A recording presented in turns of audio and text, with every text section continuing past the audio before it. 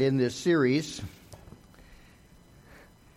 you would start asking yourself the question, what was I thinking?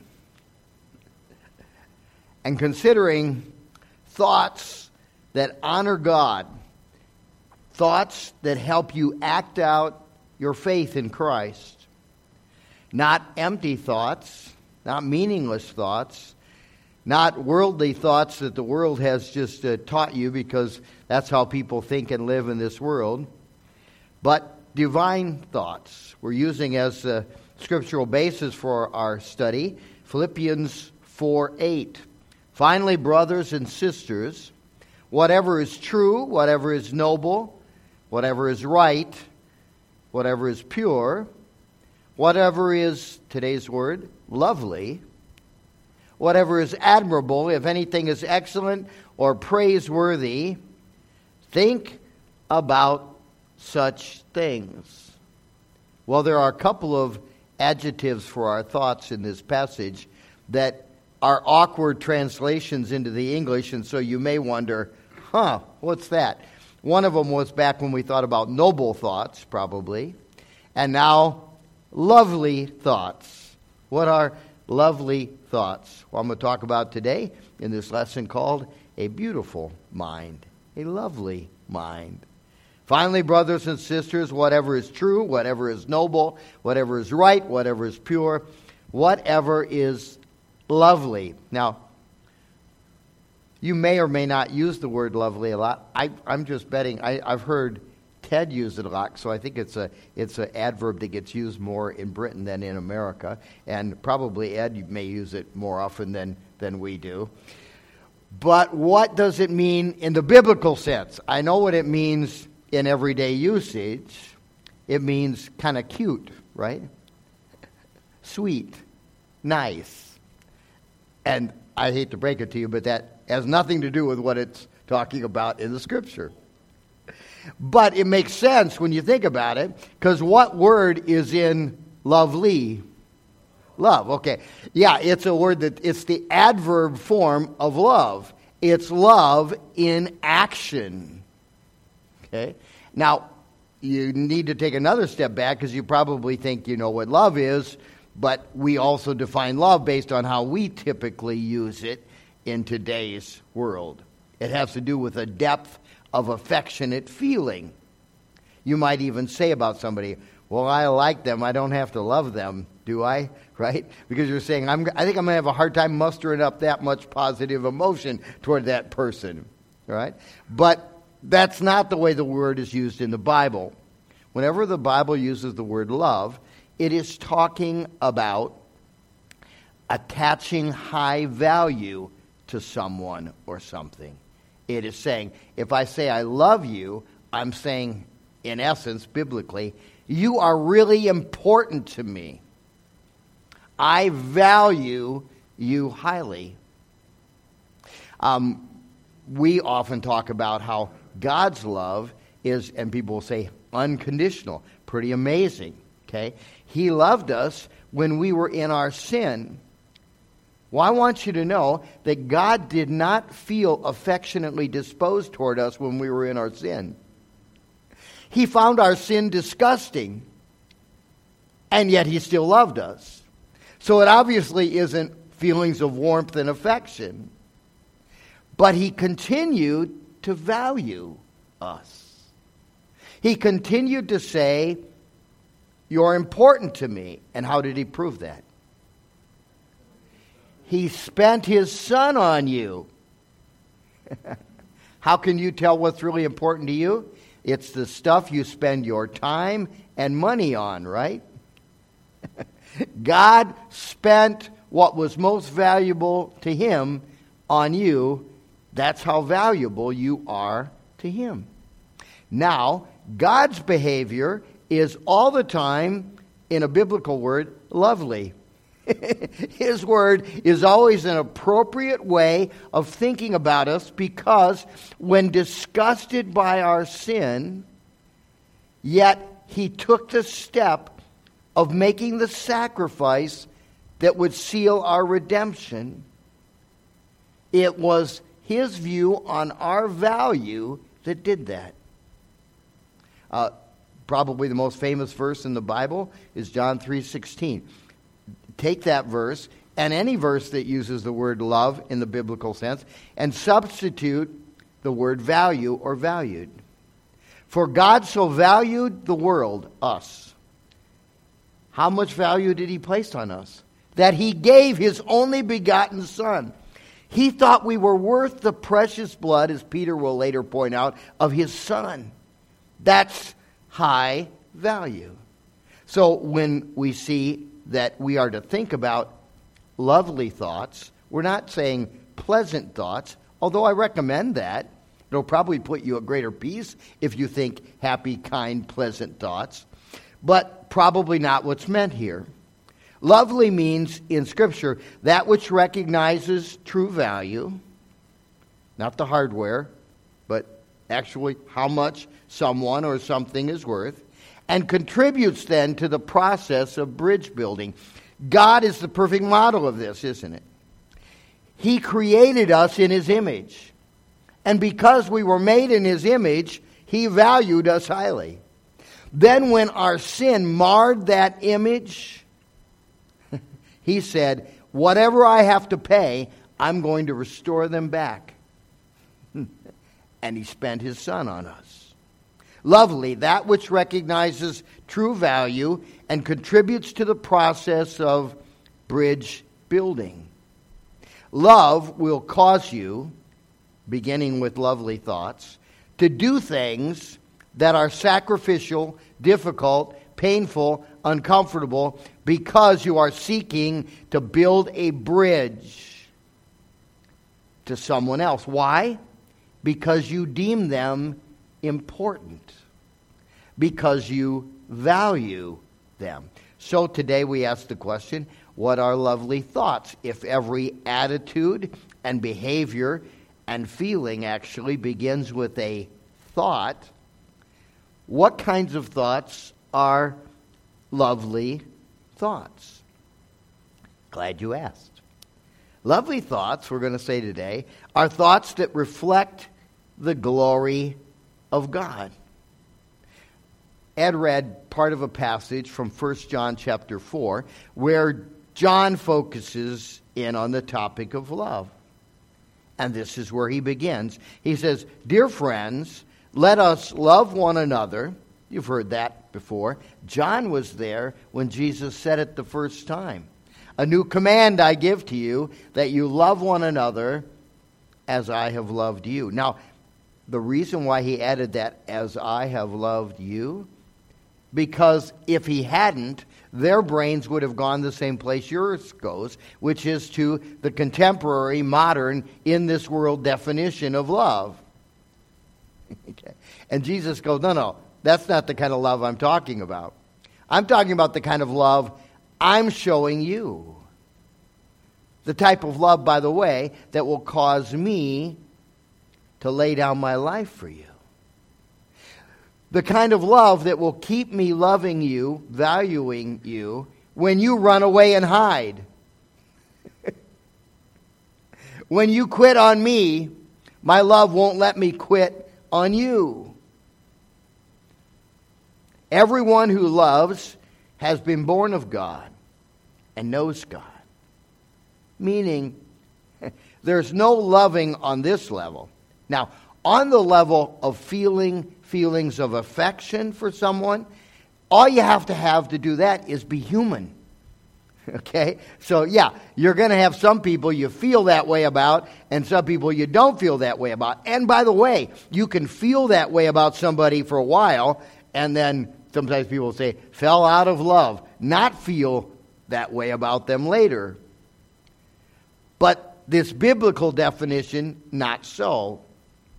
If someone is valuable to you, they are valuable regardless of how they behave, regardless of how they respond to you, regardless of how they treat you, regardless of how their behavior makes you feel. But love that begins with God's love for you bursts a new capacity to love on your part. Now you can love people based on the value that God has said they have. We love like He loves. Whoever does not love does not know God. You can't love like this without a personal relationship with God, because God is love. Now that's a critical choice of words, because John doesn't say what we would have said. We would have said, God is loving. But that's not what he says. And of course, God is loving. But he said more than that, didn't he? He said, God is love, which means God can't help himself. By virtue of the fact that he made you as an expression of who he is, he can't help but love you. He can't help but do whatever he has to do to redeem you to that loving relationship. This is how God showed his love among us. He sent his one and only Son into the world that we might live through him.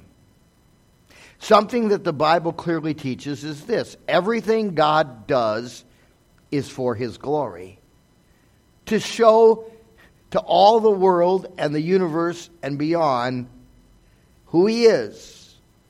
That's his purpose. And that's why he made us in his image as a reflection of his glory. For that reason, everything he does is motivated by love for that which he has made for us. By the way, that extends, in case you were wondering, beyond us. Are we the only thing God has made? No. Okay. What else did he make? Yeah, he made your little puppy at home. Okay. You see, but you're not having trouble with that. He created the mosquitoes that will sting you in the summertime. Okay. He made it all, and he made it all for his glory, and he loves it. That's the context in which he loves you. God loves you not because you're so cute and cuddly. He loves you because he made you. And he made you for his glory. That's God's love. Our love is a mere reflection of that love. Don't ever even begin to think that you can love like God loves. Okay? But if we're born of God, says John, you can begin to see the imprint of that love on our lives. Rick Warren says this: God's love is like an ocean. You can see its beginning. You can stand on the shore, but not its end. And so with love. God's love is bigger than you can possibly imagine.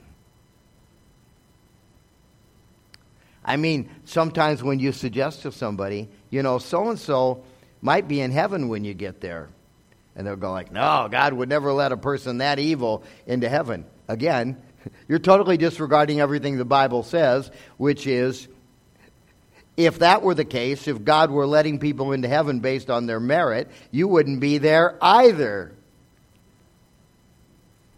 You have a limited view of God's grace if you think he can reach out to, let's say with their last breath while committing suicide, Adolf Hitler put his trust in Christ. Will you be a little shocked to see him there? How about Judas? Okay? But that's the love of God. Created in the image of God, loved and valued by God for that reason. I mean, think about it. In strict Calvinism, they say we believe in limited atonement. But the evangelical view is that's not our view on things. Limited atonement is Jesus died on the cross for everybody that he knew would accept him. But it appears a little different than that in the biblical text. He died for people who would spit in his face and shake their fist at him and never accept him. That's love. Because he wasn't spending himself on their response to him. He was spending himself on their value through his eyes because he made that person. And he loves them, not because he thinks it's the right thing to do. I mean, that's what you try to do. I guess I got to love them because I'm a Christian. But the thing is, that's not. Jesus said, I made that person. I came to die for that person. I love that person. Lovely thoughts. Thoughts that reflect the glory of God, who he is. And know this, love isn't something God does. Love is who God is. That's what John said, wasn't it? God is love. Without God, no love. Lovely thoughts are thoughts that celebrate the work of God. John continues, this is love, not that we loved God, but that he loved us and sent his Son as an atoning sacrifice for our sin. That's how you can always tell if something's being motivated by genuine love. You want to take the initiative. Love is always taking the initiative. Religion is us reaching out to God, which is a faulty way of thinking and something that we're incapable of doing. God's love and grace is him reaching down to us and us simply responding. This is love, not that we loved God. We weren't looking for God, but that he loved us and had sent his Son as an atoning sacrifice for our sins. He sought to restore us to our right standing with the Father, back into relationship with the Father. Dear friends, since God so loved us, we also ought to love one another. No one has ever seen God, but if we love one another, God lives in us, and his love is made complete in us. The word complete there is an awkward translation of a word that's translated a number of different ways in various translations. And it means it's made visible, it's made tangible, it's made touchable, it's made viewable.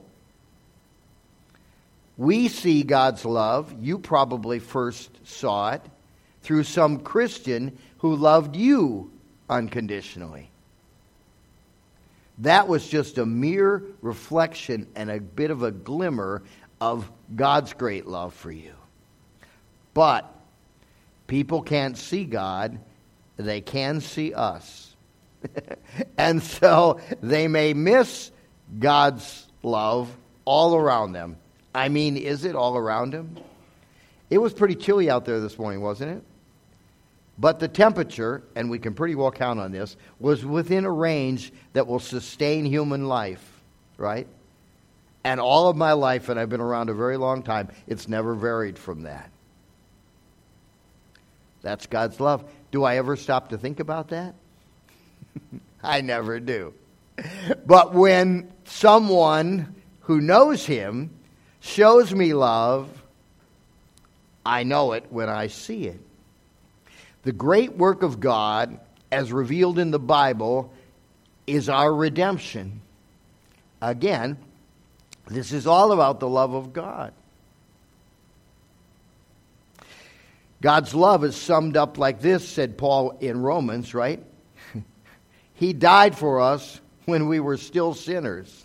In other words, when there was nothing lovable about us, he died for us. Why?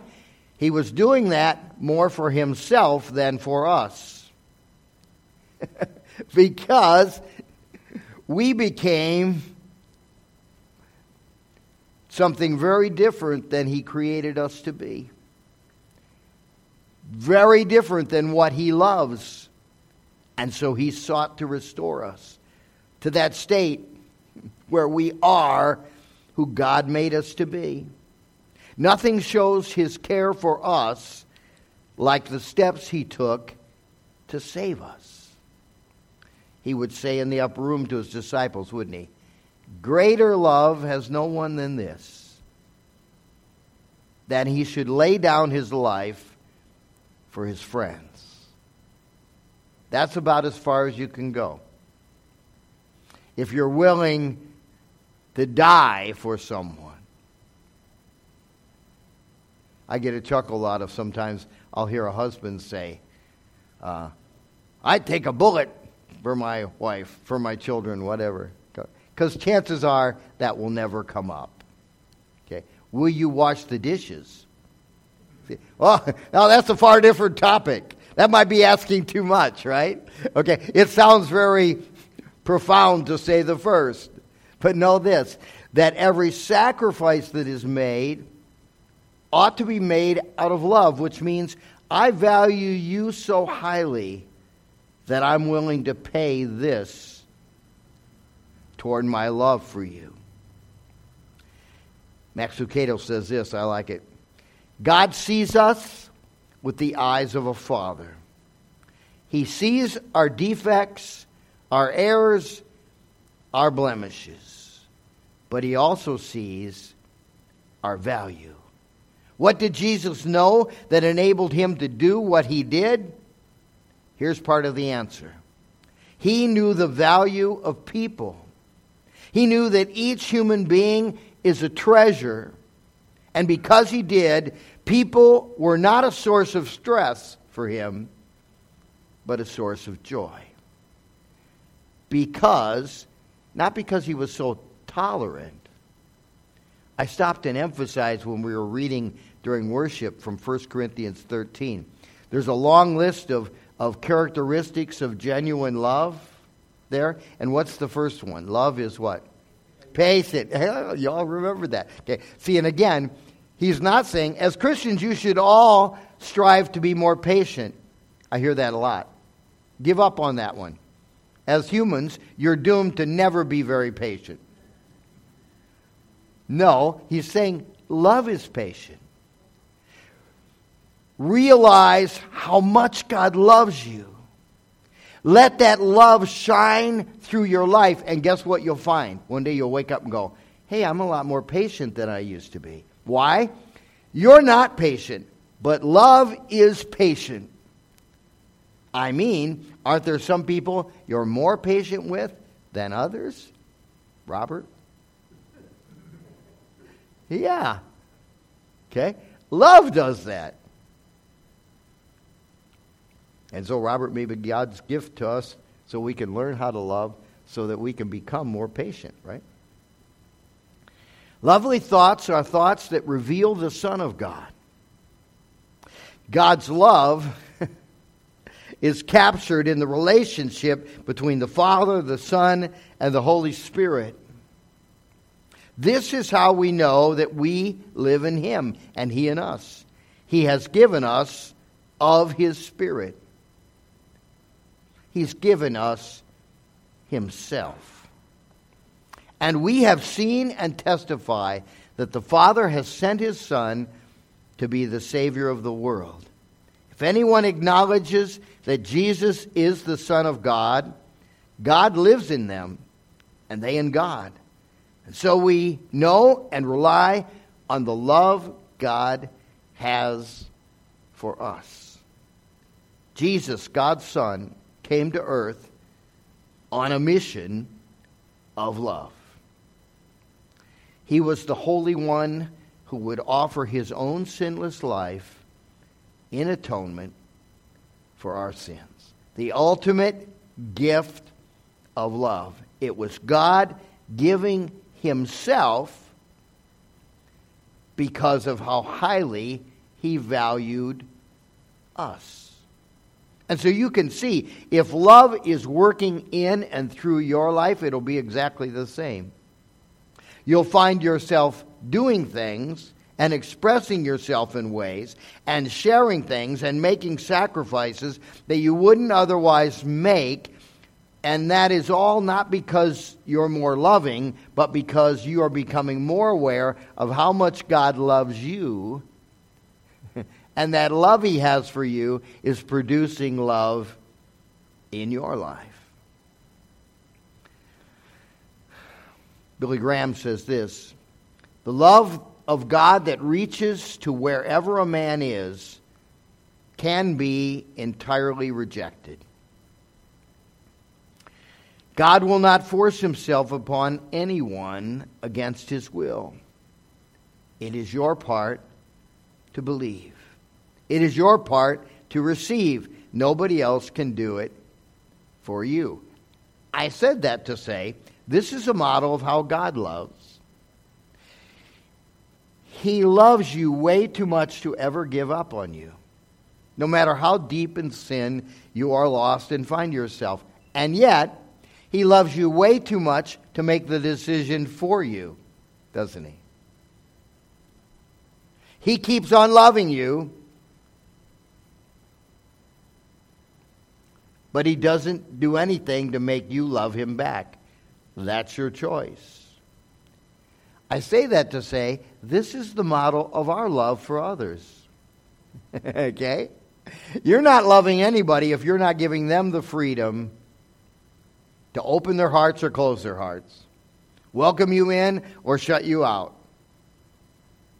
Love respects their right to do that. But it doesn't stop you from loving them. But it might reveal the fact that perhaps you're loving them in hopes of getting some love back. Not the way it works. Okay? Love is its own reward. If you get to love someone, it is its own reward. Lovely thoughts are thoughts that strengthen the children of God, strengthen us. God is love, and whoever lives in love lives in God, and God in them. Living in love. Imagine that for a moment. If your first thoughts today were of how deeply you are loved by God and of the people God has brought into your life for you to love, and that set your agenda, that motivated your direction and life, how different our world would be. This is how love is made complete among us. Again, the word complete here is more like it exists in theory. Here's how it's made a reality. That we will have confidence on the day of judgment. In this world, we are like Jesus. There is no fear in love. Imagine, no fear in love. You might have a hard time figuring out the connection, but in the sense of this lesson, it fits perfectly. Your fear is, I'm going to love this person, but oh no, what if they don't love me back? Right? I'm going to be mature enough to make big sacrifices for this person in love. Well, wait a minute. Who's going to take care of me if they're not willing to make big sacrifices back? But genuine love has nothing to do with what other people are going to do or how they're going to respond. It has to do with who you are and who you are in Christ. And it is, as I said, its own reward. So now there's no fear of rejection, is there? Okay? If they let me love them, they'll be blessed. If they don't let me love them, that's their problem and their loss. But that I loved, that's an awesome thing, even if it's never returned. Because fear has to do with punishment.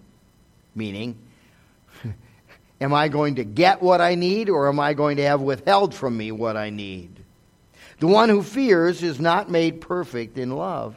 In other words, you're not really loving. You're just trying to engage in a give and take relationship. Someone has said that marriage is a 50-50 proposition, which is really a pretty silly idea.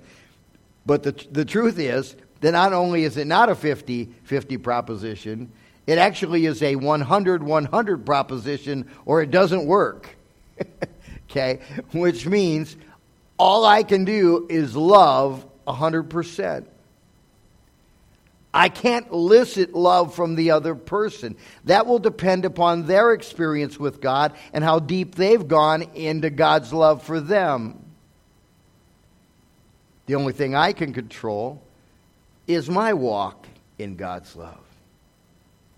Those who welcome His gift of love, God's gift of love, in gratitude, become instruments of that same love to those around them. It glorifies God that I love others, but the only thing that can motivate and facilitate that kind of love is my understanding of how deeply God loves me.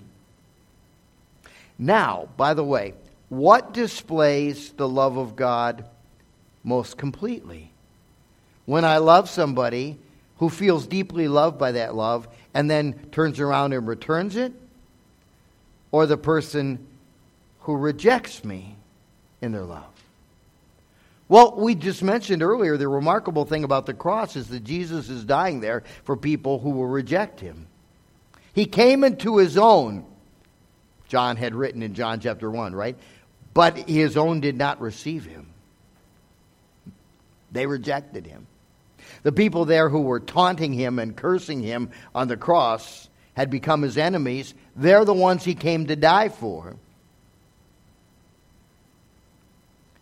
That's divine love, isn't it? Anybody can love somebody, frankly, who loves them back. Or loves them back at the same level for which you perceive that you're loving them. In God alone do we see this kind of love that gives to us regardless of our response. But the minute we understand that that's how He loves us, we start loving others in that same way, and people start seeing the love of God in us. Now, the fact that we have the capacity to love, that's a human thing. Made by God in His image. We reflect that. But the fact that we can love someone who doesn't love us back, that is truly divine. Only God can produce that in me. Richard Stearns has said this: if we truly love God, we will express it by loving our neighbors. Now, as soon as you read that, you're thinking of neighbors you like. Congratulations. That's a good starting point for love. But now think about the neighbors that you don't like, which probably has nothing to do with not liking them. You probably don't like their behavior. They don't mow their lawn, or they make too much noise late at night, or whatever. When you get to the point where you can love them, now you know the love of God is at work in your life. Because in our sin, we are a major annoyance to God. Okay? Imagine, those of you who have had children grow to adulthood, and maybe you've had one or two of them behave in a manner that embarrassed you and mortified you, okay? Now you got a picture of God's love for you. Right? Okay. And by the way, your number one thing, even if you say you continue to love that child, is to try to change them and get them to change their behavior. But the thing is, that's not how God loves us, is it? He loves us by loving us just the way we are. Remarkable. Well, that kind of love only comes from God. When we truly love our neighbors, it expresses our love for God. When we begin to understand how deeply God loves us, the natural reaction is to love Him back. Now, by the way, that's kindergarten school level of love, right? Because, frankly, God is perfect. Okay? Easy to love perfect beings. Except for this. Does God ever do anything that you don't understand or don't like? Yeah. And then at that point, it may be difficult to love Him. But how does He love you when you misbehave?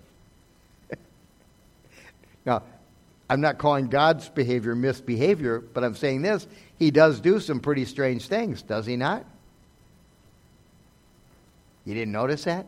Yeah, He does. And you wonder, why does God allow that? Why does God do that? How come God didn't do this? How come He didn't take care of that?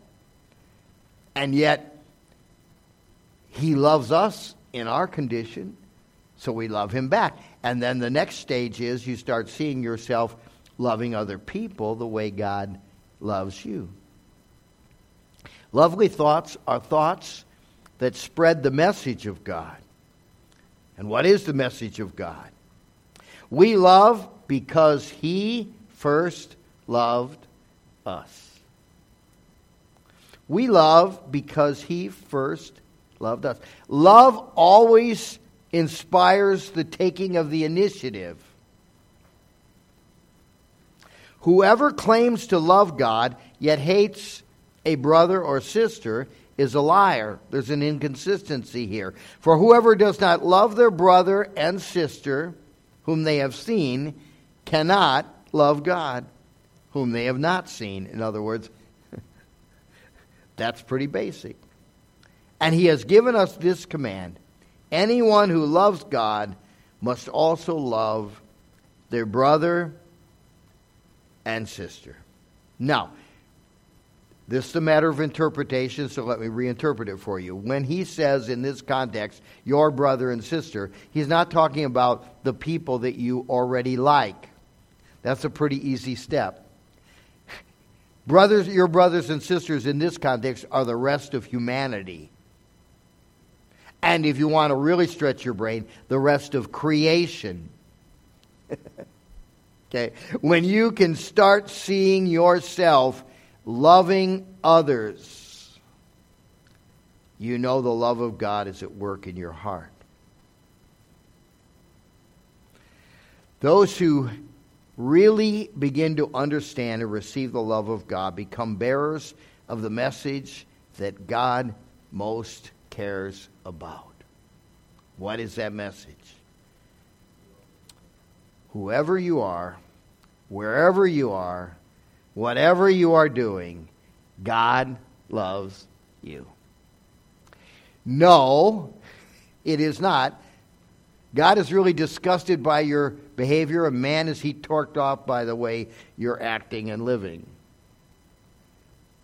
I can pretty well guarantee you, since it's true of me, that there are things about your life that God isn't all that pleased with.